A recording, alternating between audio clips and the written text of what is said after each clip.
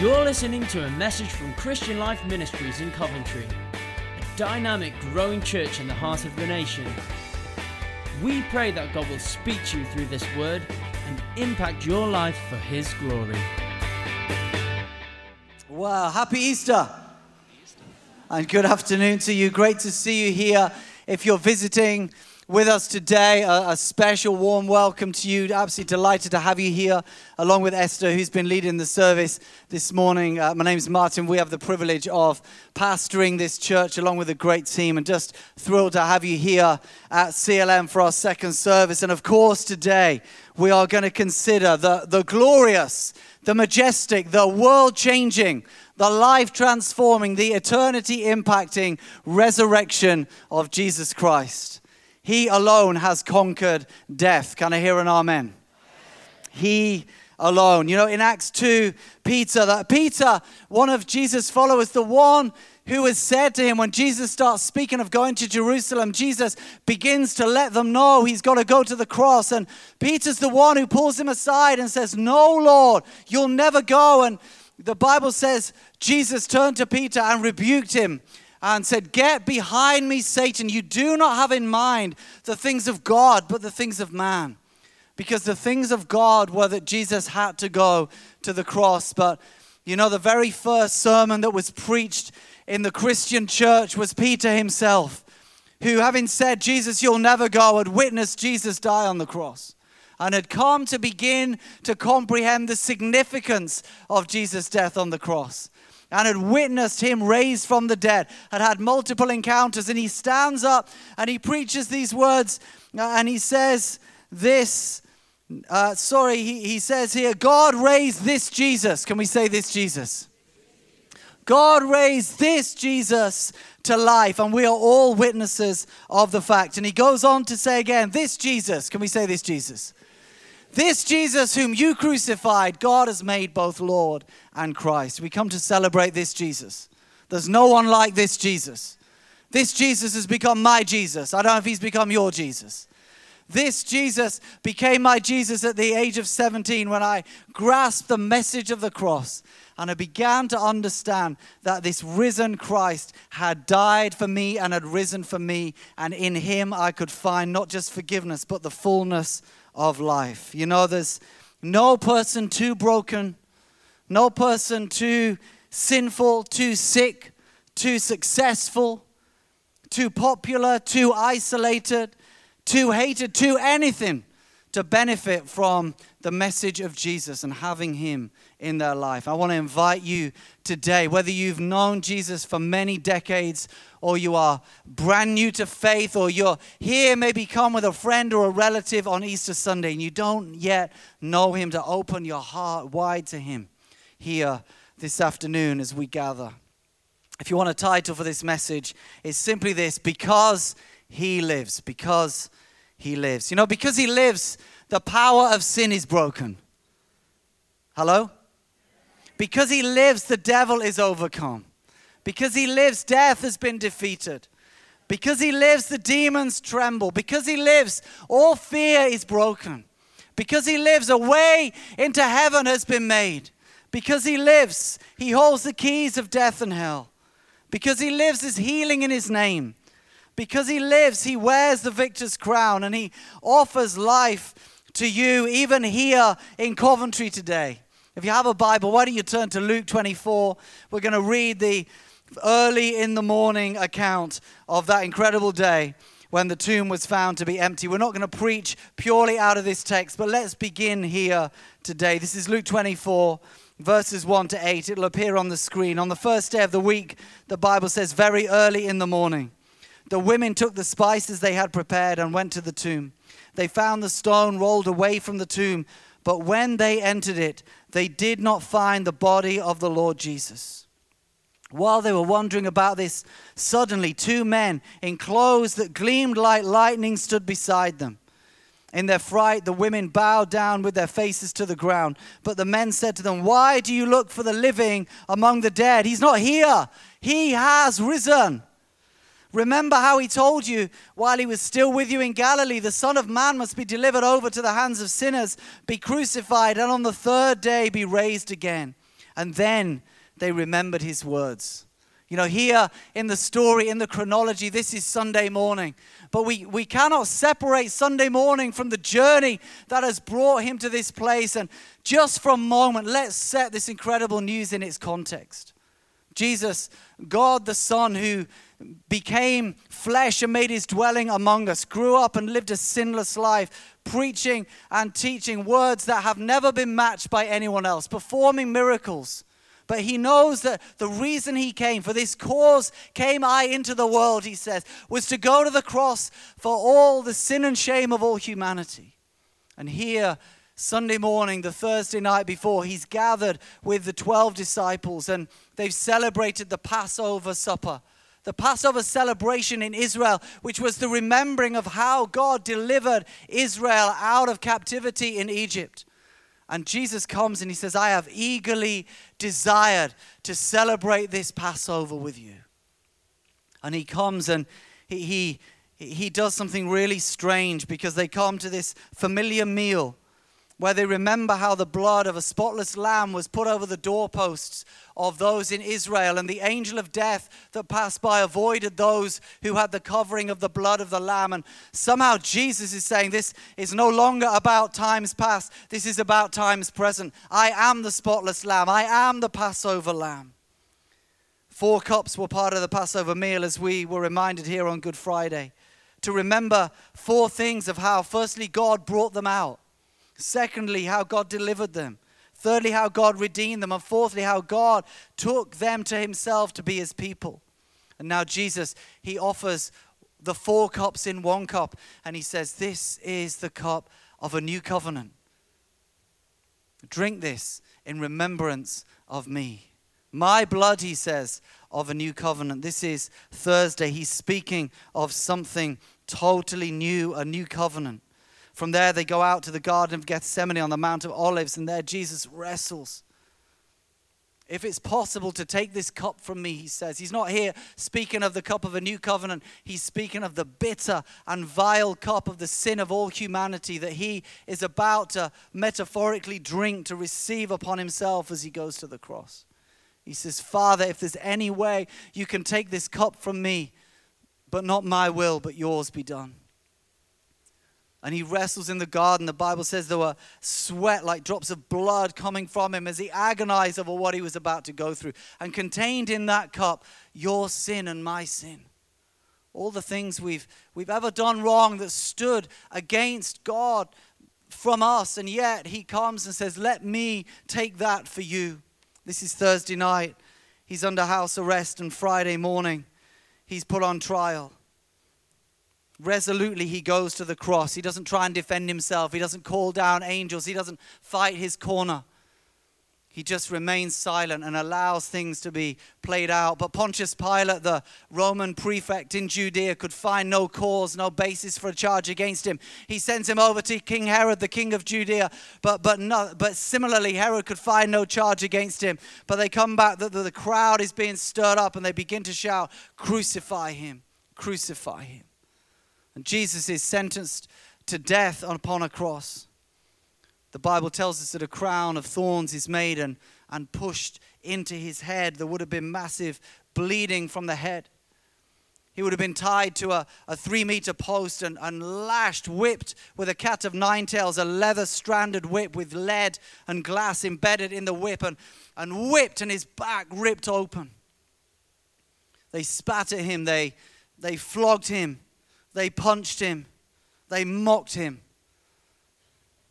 And then they prepared him for the cross. He has to move and take his cross, although help comes from the crowd to help him get up to Golgotha, the place of the skull, where they had been crucified. And he would have had the cross laid down on the ground, he himself on top of the cross, with his back against the wood, and there 9-inch nails driven through his wrists and driven through his feet. And then with ropes, they would have raised the cross up and dropped it into a slot in the ground, causing dislocation of many bones, fulfilling prophecy after prophecy. Jesus is there, and on the cross, he takes your sin and my sin.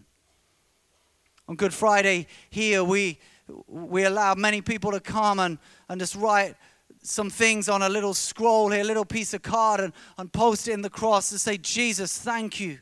Thank you for dying for me. Thank you for taking my place. Normally, those being crucified have their legs broken at a certain stage so they can't pull themselves up to catch a breath. But when they came to Jesus, they found that he was already dead. They pierced his side and a flow of blood and water came out. Peter, the one who said, you'll never go to the cross, years later, he understands it. And in 1 Peter 2:24, he tells us what it meant. He said, he himself, Jesus, bore our sins in his body on the cross so that we might die to sins and live for righteousness. By his wounds, you have been healed. The Greek word for healed means freed as well. By his wounds, you've been healed and you've been freed. I don't know whether you have yet received the message of the cross. Normally, those who were crucified, their bodies were just thrown on a scrap heap for the vultures to come. But a secret follower, Joseph of Arimathea, comes and requests the body of Jesus from Pontius Pilate, and he's granted it, and they wrap the body in spices and cloths. Normally, there'd be about 30 kilograms of spices wrapped with linen strips, and they would have bound up the body, put a face cloth over the head, and bound it up and made up like a cocoon that would then have been placed inside the tomb. And Joseph of Arimathea's tomb, the Bible says, was cut into a rock face like the one we see on the screen. They would have had this huge disc of stone that was rolled in front that would drop into a slot in the ground, and when it was pushed along it would drop down. It'd be very, very difficult to get out. That's why the women, when they came on that morning, they said, we don't know how we're going to move the stone away. The chief priests were concerned. They knew that Jesus had spoke about raising a temple on the third day. And as we heard at the very start of our meeting, they came to Pilate and they said, we need to make the tomb secure because it would be even worse if the disciples came and stole the body. The second deception would be worse than the first. And so a guard was placed there. Let me help you here. Under Roman law, a guard was either 60 or 120 soldiers. It's not one Securicor guy. Make the tomb as secure as you know how, they're told. Probably 120 soldiers are guarding the tomb. They sealed it. They would have put clay around it. But when the women came on the third day on the Sunday morning, the stone was already moved away. The guard had been dispersed, and there was no body in the grave because Jesus has risen, and Jesus is alive, and Jesus remains alive. If someone had stole the body, they'd have stole the whole unit. But John says, I went there, and the strips of linen, they were there on the ground. The face cloth had been folded up. Those who never fold your pajamas, Jesus, he even folded up the face cloth. And he comes out. There's no linen strips. Why? Because he's alive. And he's still alive. See, my friends, the empty tomb began to be an issue, but it wasn't half as issue as was the risen Jesus, because he kept appearing to people. The issue was not the empty tomb. It was the risen Jesus himself. 15 recorded appearances in the Bible. He appeared to Mary Magdalene at the tomb. He appeared to the women returning from the tomb. He appeared to Peter later in the day, to the two on the road to Emmaus, to the disciples minus Thomas, to the disciples with Thomas, to the 7 by the lake of Tiberias, the multitude of 500, to James, his half-brother, the 11 at the Great Commission, at the Ascension, Paul on the road to Damascus, Stephen at his death, Paul at the temple, John at Patmos. My friends, Jesus is alive, and he will appear to you if you will open your heart to him. And all over the world, Jesus is appearing to people. Appearing by the Holy Spirit, and in some places where they're trying to chain the gospel, Jesus appearing in person. Story after story being told of this Jesus appearing in dreams and visions. Some of you heard me share a story. A friend I have who works in a country in the world where if you preach Christ, you're sentenced to death. And my friend met a young man, a young Muslim man, who was troubled because Jesus kept appearing to him in a dream, coming out of a sandstorm and offering him the bread and the cup. And he knew that it was Jesus, and my friend tried to help him, and his father got so concerned, the father of the young man, and he banned him from seeing my friend and sent him instead on a pilgrimage to Mecca. And this young man went to seek after Allah, to find God. And at the holiest place upon that pilgrimage, the final stage of the pilgrimage, on the marble floor of the sacred mosque in Mecca, when this young man put his head to the floor, Jesus appeared to him again, coming out of the sandstorm, offering him the bread and the cup. Secretly, he came back and met my friend and gave his life to Jesus. And there he worships Jesus in the underground church of hundreds of thousands of people. Why? Because Jesus is alive. And he cannot be stopped. And the gospel cannot be chained because Jesus is alive. My friend, he died for you and he lives for you. Let's briefly unpack 3 thoughts. Because he lives, firstly, the power of sin is broken. Can we say that together? The power of sin is broken. The power of sin is broken. We thank God for the cross. We thank God for sins forgiven, sins past. If you've never known the forgiveness of the cross, let me tell you today that Jesus died for you, that he laid down his very life for you, and upon his outstretched body on the cross as he bled and died, your sin and your shame, anything that was stood between you and God, was taken upon him. If you just receive the message of the cross, your sin is wiped clean. This is the message of the gospel. It's not a try harder gospel. It's a receive Jesus gospel. We thank God for that. I remember being deeply impacted as a young Christian, hearing the story of a man of God who came to a church and didn't know anybody in the church when he arrived, but started prophesying over people and speaking words of knowledge. And he pulled out a group of people all at once, and then he started moving down the line, and he spoke over the first person, and he told the man many things about his life he could not possibly have known, and spoke this prophetic word. And somewhere down the line there was a lady, and when he came to her, he said, "When I saw you, the Lord showed me there was something in your past of which you have been ashamed, and it has limited you all the days of your life." What he didn't know is this was the wife of one of the leaders of the church. And he then said, "And I asked God to show me what it was." And everybody leant forward. And he said, "And the Lord spoke to me." And he said, "I do not remember. I do not remember. Not I cannot remember. This is my Jesus. I do not remember." This is the message of the cross. But not only of sins forgiven. You see, my friends, really that's Friday's message, sins forgiven, the slate wiped clean. But Sunday's message is the power of sin is broken. You see, there was a time when we couldn't not sin, but in Christ we have been made alive. If you have come into relationship with Jesus, the old is gone and the new has come. And there might still be the outworking of that. There might be a wrestle, but the power of sin is broken. It no longer has dominion over you. And I don't know whether you realize that yet. But you can live in the newness of life, the fullness of life, Christ's life in you. This is the resurrection power of Jesus. We have been changed from the inside out. We can call upon him. I'm sure many of us, we make mistakes. We get things wrong. We allow the old self to rise up. Telling a story a couple of weeks ago in the 6th service we were talking about outbursts of anger, and I will recall the story when I did a bad piece of driving. I can't say it's ever the first time. It's the only time I've ever done a bad piece of driving. I don't try and be a bad driver. But I remember going onto the motorway, and I judged things badly, and I kind of carved up this van, and I ended up behind this van, and I kind of apologized. But like with a white van, you kind of can't really see the driver, and so I couldn't really apologize. And as we went down a little bit, I got a bit further along. I drew level with the van, and the driver gave me a sign. He gave me a sign to let me know he was not pleased with my driving. It was a clear sign that was intelligible to most people. It involved just 2 fingers. But as I glanced across, I recognized the man from church. And very quickly, because he must have recognized me, the gesture became a covering of the face.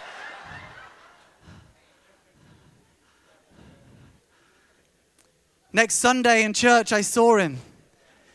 He didn't say a word. And neither did I. I let him believe I never realized it was him.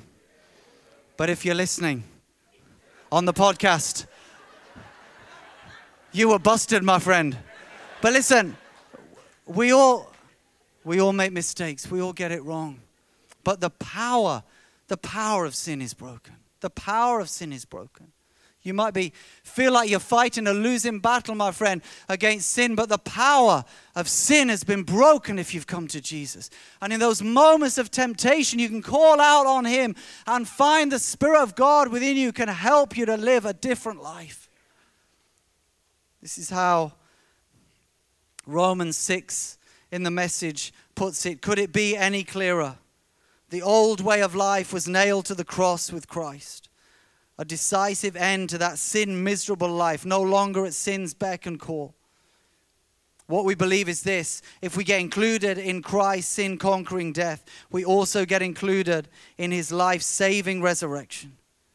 We know that when Jesus was raised from the dead, it was a signal of the end of death as the end. Never again will death have the last word. When Jesus died, he took sin down with him. But alive, he brings God down to us. From now on, think of it this way. Sin speaks a dead language that means nothing to you. God speaks your mother tongue, and you hang on every word. You're dead to sin and alive to God. That's what Jesus did. That means you must not give sin a vote in the way you conduct your lives. Don't give it the time of day. Don't even run little errands that are connected to the old way of life. Throw yourselves wholeheartedly and full time. Remember, you've been raised from the dead into God's way of doing things. Sin can't tell you how to live. After all, you're not living under that old tyranny any longer. You are living in the freedom of God. My friends, let's thank him for his matchless death and sacrifice. But as we invite his resurrection life into our lives, sin no longer is your master. The power of sin is broken.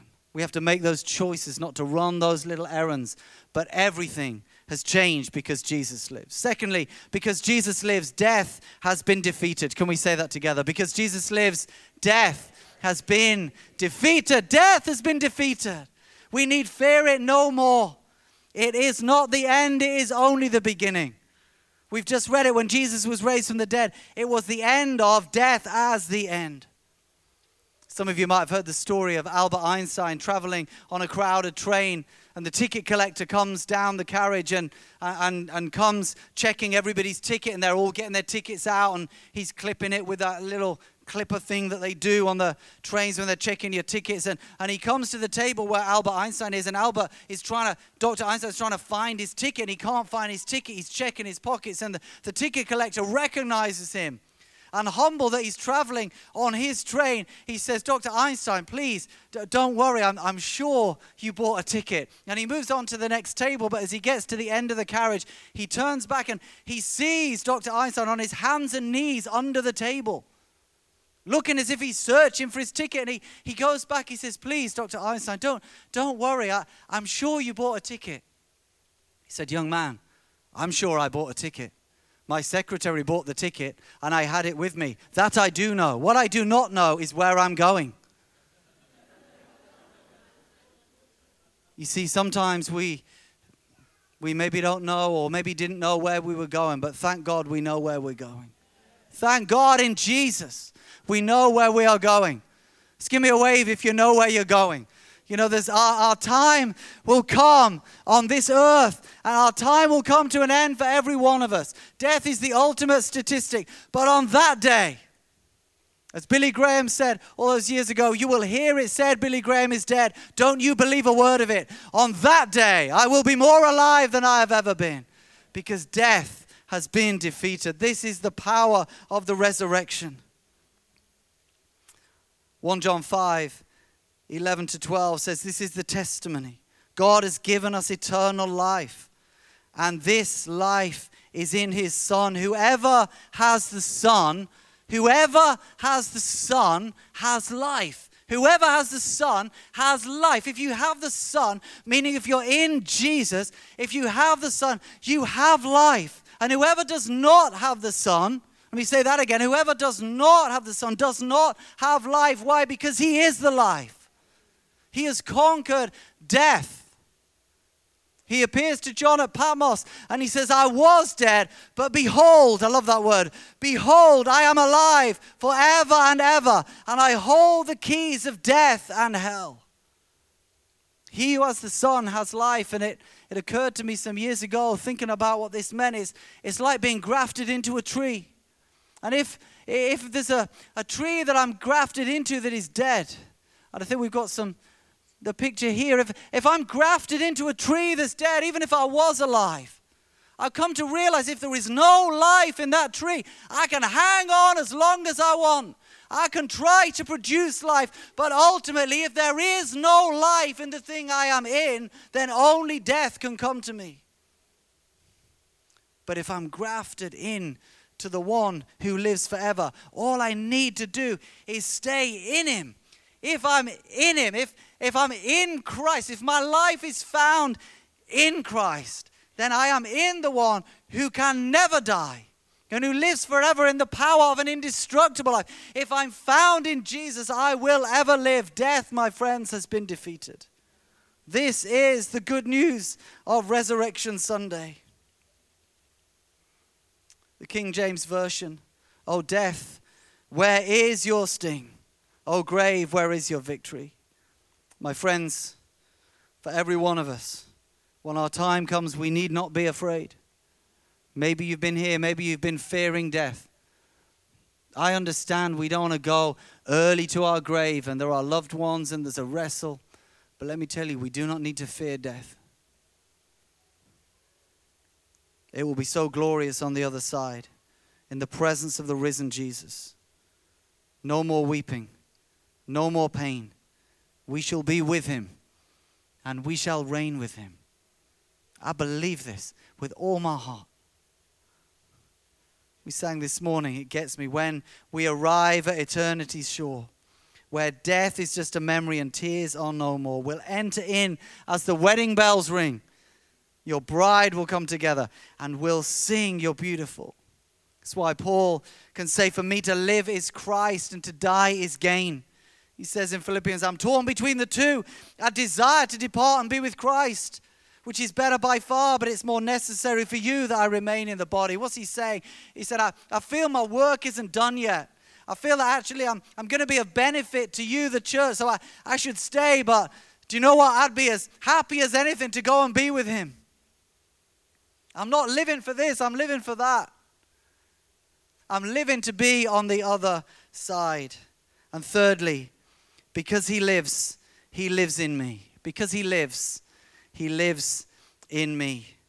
My friends, there is the hope of the life to come. There is the eternal life of which we've been speaking, for which we must forever be grateful. The promise of salvation, the hope for our souls. But his life is not just for then, his life is for now. I think this is what I didn't get when I first became a Christian. I understood the cross, but I didn't understand the tomb. I understood that Jesus had died for my sin, but I had to come to understand that his life was for me now. His life was not just paying a price, a transaction to get me through and over the line. It was a new way of living with his resurrection life, empowering me and changing me from the inside out. Because he lives in me. That's why Paul can write in Galatians 2, I've been crucified with Christ, I no longer live. Can we say this together? But Christ lives in me. Can we say that phrase again together? But Christ lives in me. I've been crucified with Christ, I no longer live. But Christ lives. But Christ lives in me. Paul understood what it was to have the life of Jesus, the resurrected life of Jesus living in him, changing him, empowering him. My friends, Christianity is not a philosophy. It's not a way of belief. It's like, sometimes you see things like crop circles and some people think it's farmers having a laugh and some people think it's aliens. Christianity is not. It's not a point of belief alone. It is the transformation of our lives, of Christ in us, the hope of glory.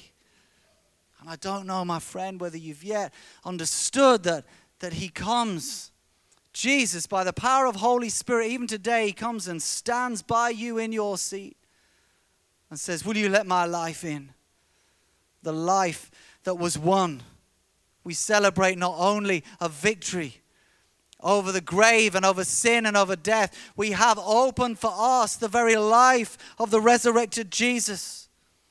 I find it so profound in the gospel accounts of Jesus' resurrection that they don't paint a picture of the devil defeated. They don't tell the story of Jesus being reinstated at the Father's side. They don't unpack in the gospel accounts of the legions of angels celebrating in heaven. They tell the stories that are so personal. You see, it could have been those things, but it isn't. Instead, it's Mary. Jesus comes and he appears to Mary.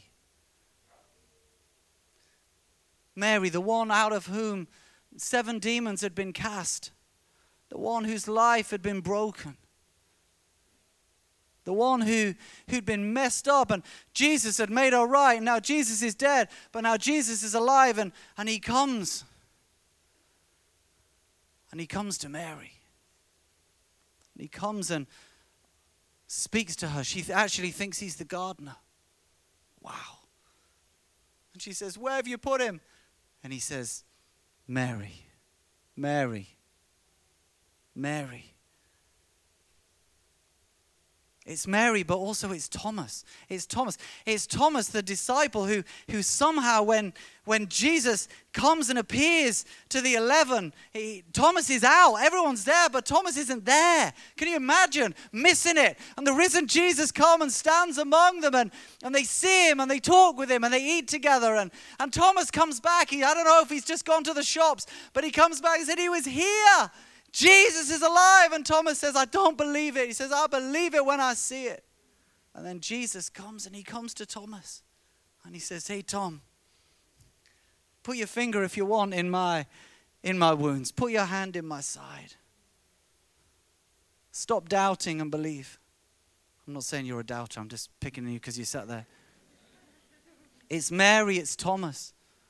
But it's Peter. It's Peter the disciple, Peter, the one who's gone after Jesus, but then he's failed. He's denied him. He says, if everyone else denies you, I'll never deny you. And Jesus said, "I tell you the truth. Tonight, before the sun goes down, the cock will crow 3 times. You will deny me." And Peter denies him. It says he went out and he wept bitterly. And Jesus comes to Peter and he picks him out. And he draws him and he recreates the scene of his denial, a charcoal fire, but now not in the court, but in the Sea of Galilee, just by the shore. And there they are, and he says, "Do you love me? Peter, do you love me?" 3 times he denies him, 3 times he asks him.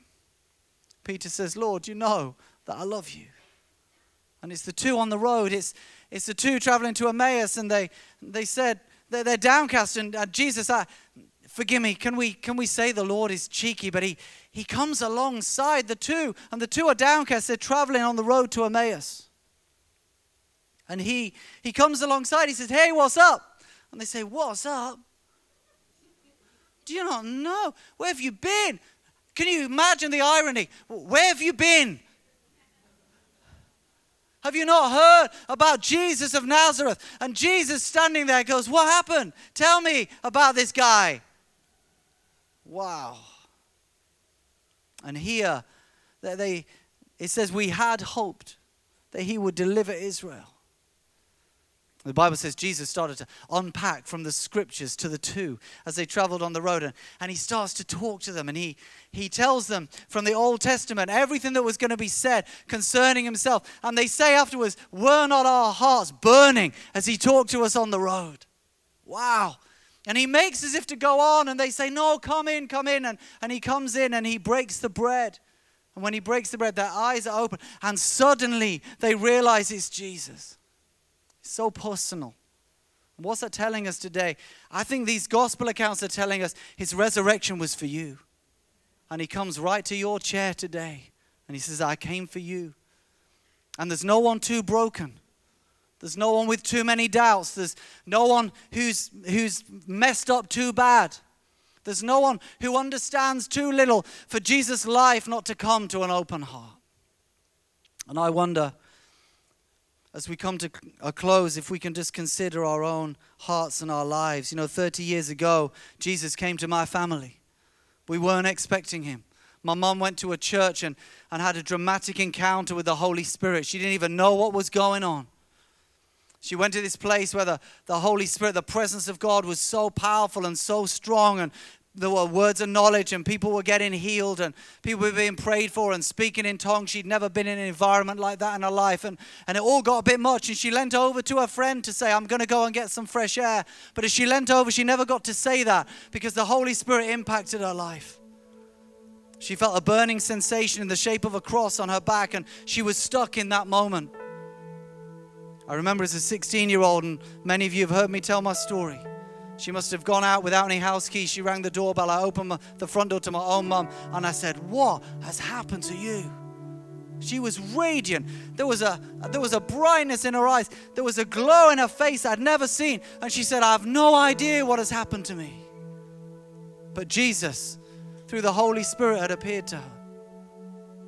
He'd come to live in her. He'd set her heart on fire. The next morning, she knelt by her bed to say the Lord's Prayer, began speaking in tongues, didn't even know what it was. She phoned a friend up to taking her to the meeting and said, I feel like I've started speaking in Hebrew, but I've never learned it. What's going on? And Jesus came and melted my sister's heart, and he melted my heart. And after us three, he melted my dad's heart. Grown up an atheist in an atheist family. Said, I'll never believe in God, but he came down the front of a church. Why? Because Jesus came. And my dad invited the life of Jesus into his life. And I wonder here today if we can, as we come to a close our eyes and bow our heads. I just wonder for a moment if you can consider your own life and your own heart. I wonder if you need the life of Jesus here in these moments. My friend, I wonder if there are some here, maybe there's somebody. Maybe you've never experienced this life of Jesus. Maybe you've never accepted the message of the cross. Maybe here today you know you need to get right with God. Maybe in these moments you know you have to put things right. And let me tell you, my friend, like Mary, you're not too broken. Like Thomas, if you've got doubts, it's like Jesus really doesn't care. He's not fazed by that. Maybe you feel like you failed, but Jesus would come and stand by you today and say, it doesn't put me off. Maybe you don't understand it all like the two on the road. Let me tell you, you don't need to understand it all. But if you can believe in Jesus today and know you need to put your life right with him, I'm going to invite you to respond in just a moment. Maybe you've never given your life to Christ, or maybe some years ago you've made a decision to follow him. You know, as you sit here today, you're not where you need to be with God, and you know you need to put that right. And the invitation is you would come and receive his life afresh into your heart and your being. It's only a prayer away. And if that's you either need to make your peace with God for the first time, or you need to renew a prayer and invite his life into your life. I'm going to invite you right now, with heads bowed and eyes closed, to stand to your feet across this room. Is there somebody today? Stand now. Great. Great. Thank you. Thank you. There's some others that need to stand. Not for me, but for you. I'm going to give you just a moment. You know you need to put your life on a right footing with God. And here on this Easter Sunday, invite his life to come afresh. You might need to say sorry, but then to invite his life to come and renew you. There's a couple more. Need to stand. I'm just going to give you one moment. If you know you need to stand, stand now. Yeah. That's good. I'm going to pray a prayer. I'm going to lead you in a prayer. I'm going to invite you, if you've stood as best as you can, to pray this and mean this. I know that the God who created the heavens and the earth, this Jesus who conquered the grave, Father, Son, and Holy Spirit, hear you in this moment and will take you at your word. If you've decided to follow Jesus, why not pray this prayer out loud with me to help those who are standing? Lord Jesus, I believe you are alive. Thank you for taking my place upon the cross. Thank you for dying for me. Please forgive me for all the things I've done wrong, the things I'm aware of, and the things I'm not. Come and be Savior. Make me clean. Come and be Lord. Come and live in me. I open my heart to you. Come by your Holy Spirit. Thank you for hearing my prayer. Amen. Can we all stand together? A prayer for those that responded. May you know the transforming power of the risen Jesus. May you know the newness of life, the forgiveness from sins, and the power of Jesus living in you. I wonder for all of us, if we might like to pray a really simple prayer.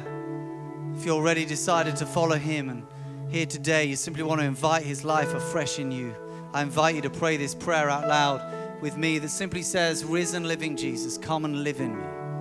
Risen living Jesus. I'll lead you in just a moment. Let me take you through it so you know what you're praying before you pray it. Come and reign in me. Risen living Jesus, may your life flow from me to others for the honor of your name. If you're ready to pray that, let's pray that together. Here we go. Risen living Jesus, come and live in me. Risen living Jesus, come and reign in me.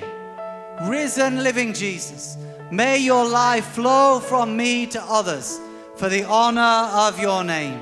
Amen. Amen.